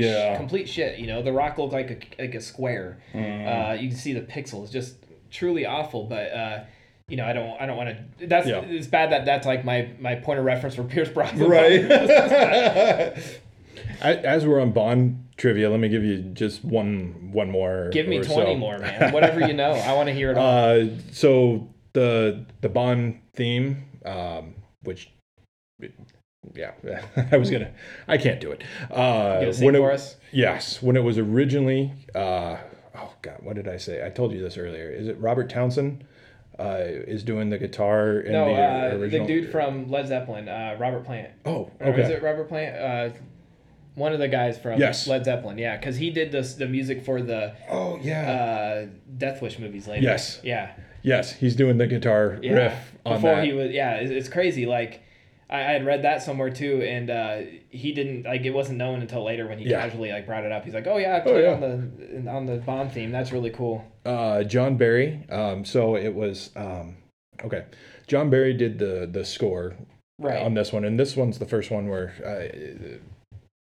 the Bond theme. When most people think of like the Bond score, this is the Bond score that they think of. That's cool, twangy guitar.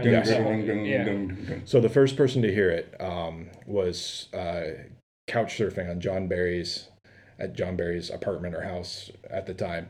It was Malcolm McDowell and his roommate were kind of kicked out of their place for being loud and obtrusive and that sort of stuff. And so I don't know where Malcolm McDowell went, but the other person was Michael Caine. So Michael Caine was the first person to hear the score. You think about like what are the movies called? The Gold Italian Job? No, the newer ones with Michael Caine as like the Golden Circle. Oh yes, the something Kingsman, yes. Yeah, I mean, not clearly Bond inspired, and it's crazy to think Michael Caine never played Bond or even like in the movies, right? But he's Austin Powers' dad, right? And he was the first one to hear the score. That's cool. And he and Connery were buddies. He was couch surfing, and that's what a small world, Yeah, right. Just to think that Malcolm McDowell and Michael Caine were couch surfing together. I want to be like hanging out that place, while he's writing the Bond score. Yeah, in the early '60s with that's Clockwork Orange and wild stuff, man. That's what I had for trivia. But as far as like the Bond. Would you recommend, like, if I'm going to continue, that I continue with the Sean Connery ones, or do I jump around and get a taste for other Bonds and see what I like? Oh, jump around. Yeah. Every Bond has something different, and I mean, not all there's a reason I chose this one. This has some cringy moments. Some of the others have some more cringy moments, but every Bond movie is going to have something good and something I didn't think there was too many in this one. This was a lot of fun. Yeah. Yeah. I mean, you have to take in consideration, like I said, the time period is released in. Yes. It's not as bad as a lot, like as far as some of the PC stuff. You know, there's a lot worse stuff in movies. Oh, yeah. Like, this was not that bad. Casino Royale, they take it in the universe of Bond. Casino Royale with Daniel Craig. There's an earlier Right, Casino that's what I was going to Royale. ask you too. Are they same story or? It's based on the same material, but it came out before the rest of the Bond movies. So is standalone? The original one is 4 different people play Bond, including Woody Allen. Ooh. And Speaking of it's a mess. Is it considered canon though? Is it part of like the franchise? No. Okay. It's more of a spoof on movies that hadn't happened yet. I think there'd been I think there'd been like a TV movie of Bond that came out first, and then there was this Casino Royale. So it was in the books were out. There's another non-canon one with Sean Connery playing James Bond. Wow.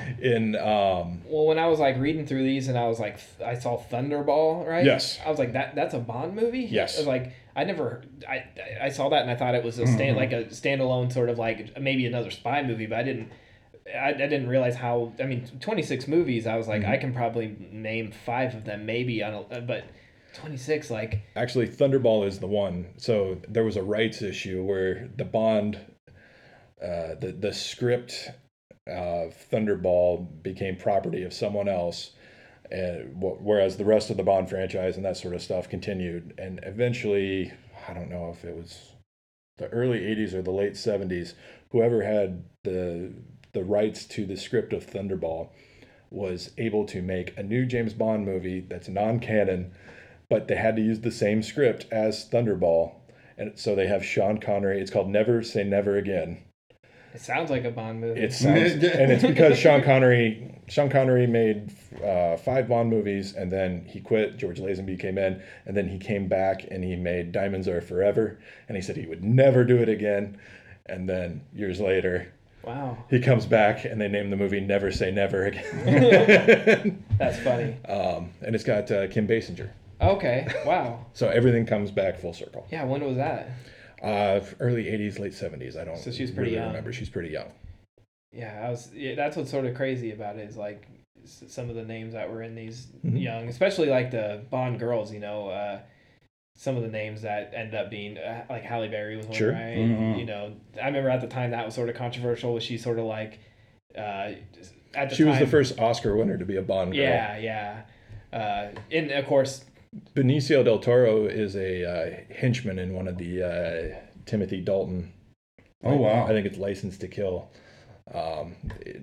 He's pretty memorable. so I think about like, you know, separate entries that aren't considered part of the franchise, like Manhunter, sort of its own thing, and Yes. the Hannibal Lecter stories. It's interesting because, you know, now obviously with Hannibal, the series, we think of, you know, we have a new Hannibal Lecter, but we always sort of thought as Anthony Hopkins for the longest time, at least I did, that is him, even though he wasn't necessarily the first. But I think a lot of people's mind, like Sean Connery just is 007, everybody came after, just sort of was, you know, playing an extension of him. But like, yeah, I mean, where do you, like, I'm not going to ask you to rank all 12 of them or anything, but like, what are your, I mean, you said Well, I you think like, I think the 10 or 12, whatever it is, I think that's counting all the people that did it in the Casino Royale. okay, so the As ones that well, are- because yeah. there's been Sean Connery, as far as the canon 26 movies or whatever. Sean Connery did 6 of them. George Lazenby did 1. Roger Moore did 7. Timothy Dalton did 2. Pierce Brosnan did 4, and now Daniel Craig, the one that comes out, will be his 5th. Okay. So it really is just sort of a small handful. Yes. And that counts. Okay. Quentin Tarantino wanted to do a Bond film when he wanted to make the 5th Pierce Brosnan movie, Really? but he wanted to set it in the 60s. which man. I think would have been fantastic. Yeah, that would have been cool. Yeah. I always think about like he wanted to do a Halloween, like Halloween 6, I think it was. I'm still crossing my fingers for the Star Trek. Yeah, the Star Trek. Like he gets these wild hairs up his ass, and then he decides like no. And just today, he was sort of making the rounds promoting his Once Upon a Time in Hollywood novel that's coming out, and he's like, I might just not make any more movies because he thinks about some of these directors later in their careers. He's like, can you name any director besides maybe Kubrick, and just because he died, like that ended their career on a high note? He's like, they go out, he's like, you see people that have like, outside of like Spielberg or something, it's like so many of these guys I respected, and then there's a point where the film world passes them by and they continue making movies, and they start making like at least like they end on like 2 stinkers that people forget about, and then people remember those. Quentin rather than Sidney Pollack, Before the Devil Knows You're Dead. He was talking about the guy who did Escape from Alcatraz. I don't remember the director. I don't remember. But he was saying like if he would have quit after that, he's like, he would have been remembered as a legend, and then he went on and just did a bunch of for hire directing jobs, and he's like, they weren't necessarily pieces of crap, but they were nothing. Like he's remembered for like being a jobber, like someone that got hired rather than like a filmmaker.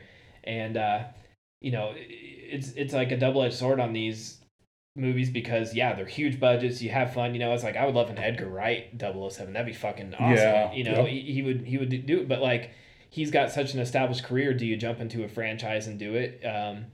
And Daniel Craig, the last 2 or 3 movies has been threatening, like, I'm out, this is my last one. Yes. And then he's come back. It's like, what do you want to see? And like, do you have any ideas for a future Bond? I mean, what is it, Eldest Ibra? Like they keep Idris Elba. But he's getting up there in age He's a little already. old. He's a little long in the tooth. I think Reza Ahmed would be a good choice. Cool. I want Dev Patel. Okay. From Lion, and I think he would be good. Although in that Green Knight movie, which is coming out this summer, that's one that the A24 movie. Yeah, it looks awesome. So I would like to see. I mean, there's a ton of it. That's another long conversation. Is people who have been rumored to be Bond, like Sam Neill, and there's a bunch of interesting. There are some Americans like in the 70s and maybe even 80s that were rumored or even auditioned. Like there's film of Sam Neill auditioning to be Bond, and I can't pull any other names. He's right going to now, be in the new Jurassic Park movie. He's back. Is he? Like we'll see. I mean, I mean, now you got me thinking of like when he was younger, Jeff Goldblum as Mom, excuse me. Like, shaken. He might be a better villain, but like, I'd like to see them go with a person of color. I'm not one of the people that's opposed to having a woman be 007, but I'd like to see a person of color. Yeah, that'd be cool. Like, I'm kind of interested. Sorry, in the new movie is. They've gotten better with the directors. For a long time, the Broccoli family and the Broccoli family. Yes, the Broccoli family. Right now, it's Barbara Broccoli. Barbara Broccoli. That is the worst name ever. That's when you know you hate your child. and Michael Wilson are in charge of producing these movies and own a lot of the IP, like a majority of the IP. And for a long time, the Broccoli family hired directors that they could control a bit more. But recently, with the Daniel Craig movies, they've had Sam Mendes. They've had more established directors. This current one is the guy who did the first season of True Detective, Cary Fuqua. That he was supposed to do the original chapter. Yes. On it, and yes. I didn't so know I'm he did this. excited to see this new one. Yeah, that is exciting because like I don't keep up with it because when the new one gets announced and all that information comes, as someone who hasn't seen them, I'm like, eventually I'll get to them, and now I've gotten like my foot in the door. It's a little less intimidating, but again, this is like with so many films, it's also. Like I said, it's nice that it's one that you don't have to start at the beginning because I'm never gonna. It's episodic. If I have to do that, I'm never like people always are like, "Have you seen this series?" There's like 12 seasons. I'm like, I'm never doing that. No, if I have, I'm never gonna get to Game of Thrones. I'm sure it's fantastic. I watched the first 2 seasons and I couldn't keep up with it. Right. People spoiled it before I could get to it. that's not gonna. I know what's gonna happen in Bond movies. Not saying that's a bad thing, but I know what to expect going in. You know, it's not about the spoilers; it's about the spectacle. Yep. It's about seeing what's the he cool gonna shit. say, what's he gonna do. Right. Yeah, like, I mean, if you had to start at the beginning with 25, it's too daunting. I mean, it's intimidating.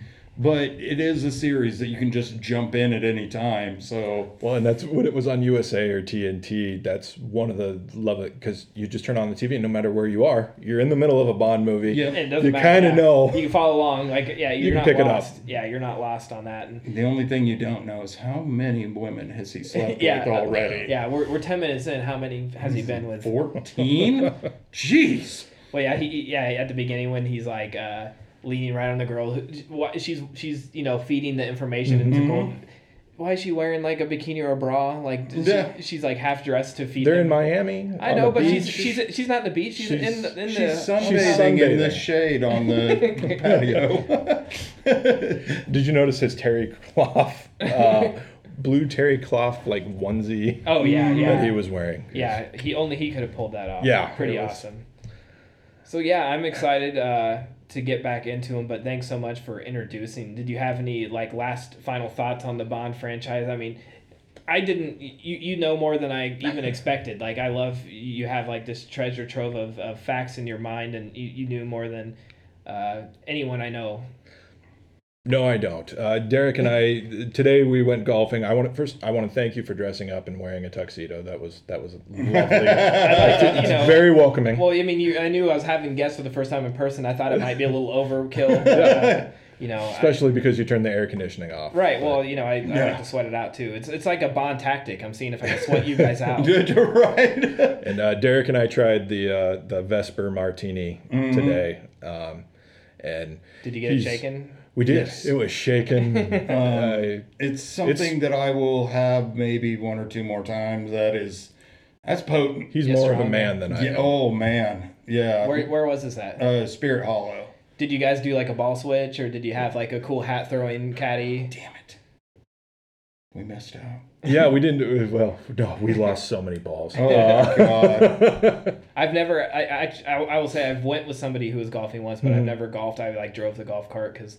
That's the best part. But I did work at a putt-putt, so I'm pretty much an expert. I could be on the PGA. That was one of my favorite jobs. Speaking of intimidating, I watched the entire Seinfeld from beginning to end working that job at the putt-putt because we had a TV. Oh, damn. And Seinfeld came on at the same time every day, and they showed like 4 episodes. Putt-putt, you hand someone a ball and a club and you don't do anything. You exist there to hand the thing and take money. So I would watch it on the TV, and that summer I made it, and that now I'm obviously a huge Seinfeld fan because of that. But, if maybe I need another job where I just sit and do nothing so I can watch all the Bond movies. Or, if you're listening and you want to like sponsor the podcast to the point where I can quit my job. But I know I think it's Matt Gorley and... I'm drawing a blank on the other guy's name. They have James Bonding, right? The podcast. Yes. It's Matt Myra. Yes, Matt Myra. That used to be on Nerdist. And I've always wanted to listen. I love Matt Gorley. I listen to Gorley and Rust, like his podcast. He actually produces Conan's podcast. Fantastic podcaster, and they have a James Bond one, and he references it in all of his podcasts. James Bond, like that's his sort of passion. Him and Matt Myra love it, and from your nodding, I assume you've listened to it. I have. Yeah. Yes. Yeah. A lot of it, at least. Yeah. I think they cover it in great detail, and there was even a time I remember. This is sort of dating me, but back when G4 was a channel, I think it's back now. But Matt Myra was on there as like a host from time to time, and he did a clip where. He entered himself into a Bond like clip when they were like, we have a clip from the new Bond movie with it was one of the Daniel Craig ones, maybe the first one, and there's a scene where he's at like an art gallery and he like or looking at something, maybe art gallery, and he like somehow green screen himself into the movie, and it was pretty funny. But I haven't seen Daniel Craig ones yet, but I feel like I need to get one of those. Casino Royale is a pretty good entry point if you want to watch it. The new one was supposed to come out last March or April, yes. and then it got pushed to Thanksgiving. Then it got pushed. Now, was it this Thanksgiving? I think so. Yeah, so a full year. Yes. But it seems like almost a year and a half. With Quiet Place 2, like that. That really busted open the box office, showing studios like people want to go back to the theater and see things, new things, and Bond films are good ones to see. 'Cause it's a spectacle. I just hope that it stays that way with Amazon buying out MGM, Yes. like that we don't just get. I mean, everything. There's always going to be a home for theaters, but something. I mean, this show is like Quiet Place Part 2 did not go to HBO Max or anything else, and so you had to go to a theater to see it, and people showed up for it. People, and I think people will continue coming to Bond films as long as they keep making good ones, and it'd be interesting to see what they go with, because I think, is it pretty much confirmed this is Daniel Craig's last?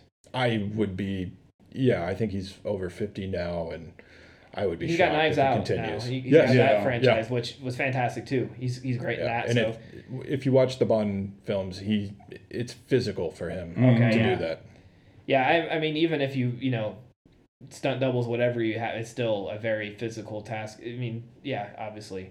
But yeah, man, thanks so much for coming on. Thank you for having us. I had a blast. Yeah, where can people listen to Campfire Indoctrination?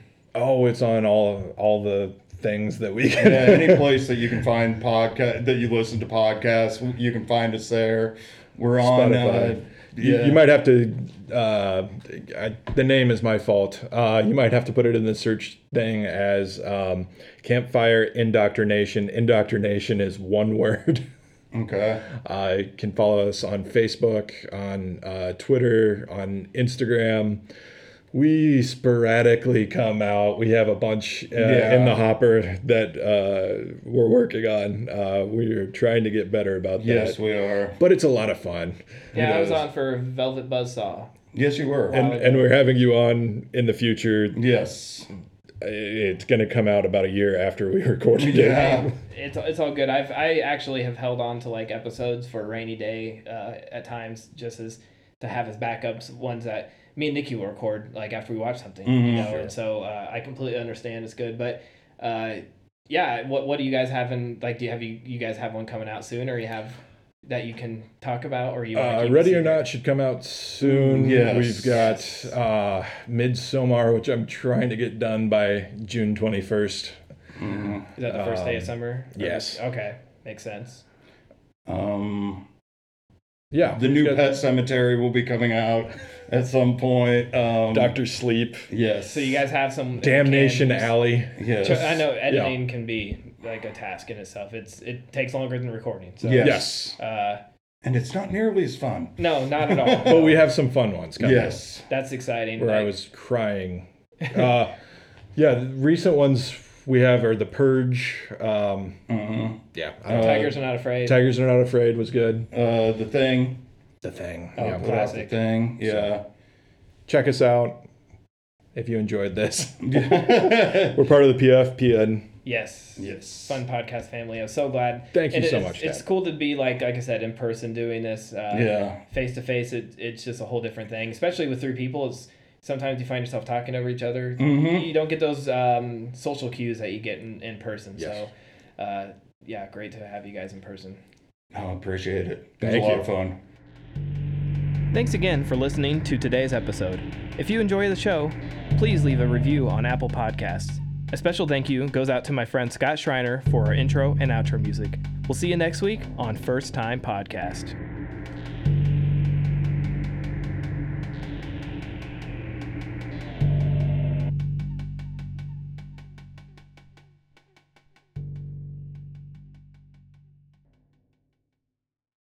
I thought I'd find you in good hands. Felix! Felix, how are you? Dink, meet Felix Leiter. Hello. Felix, say hello to Dink. Hi, Dink. Dink, say goodbye to Felix. Man talk.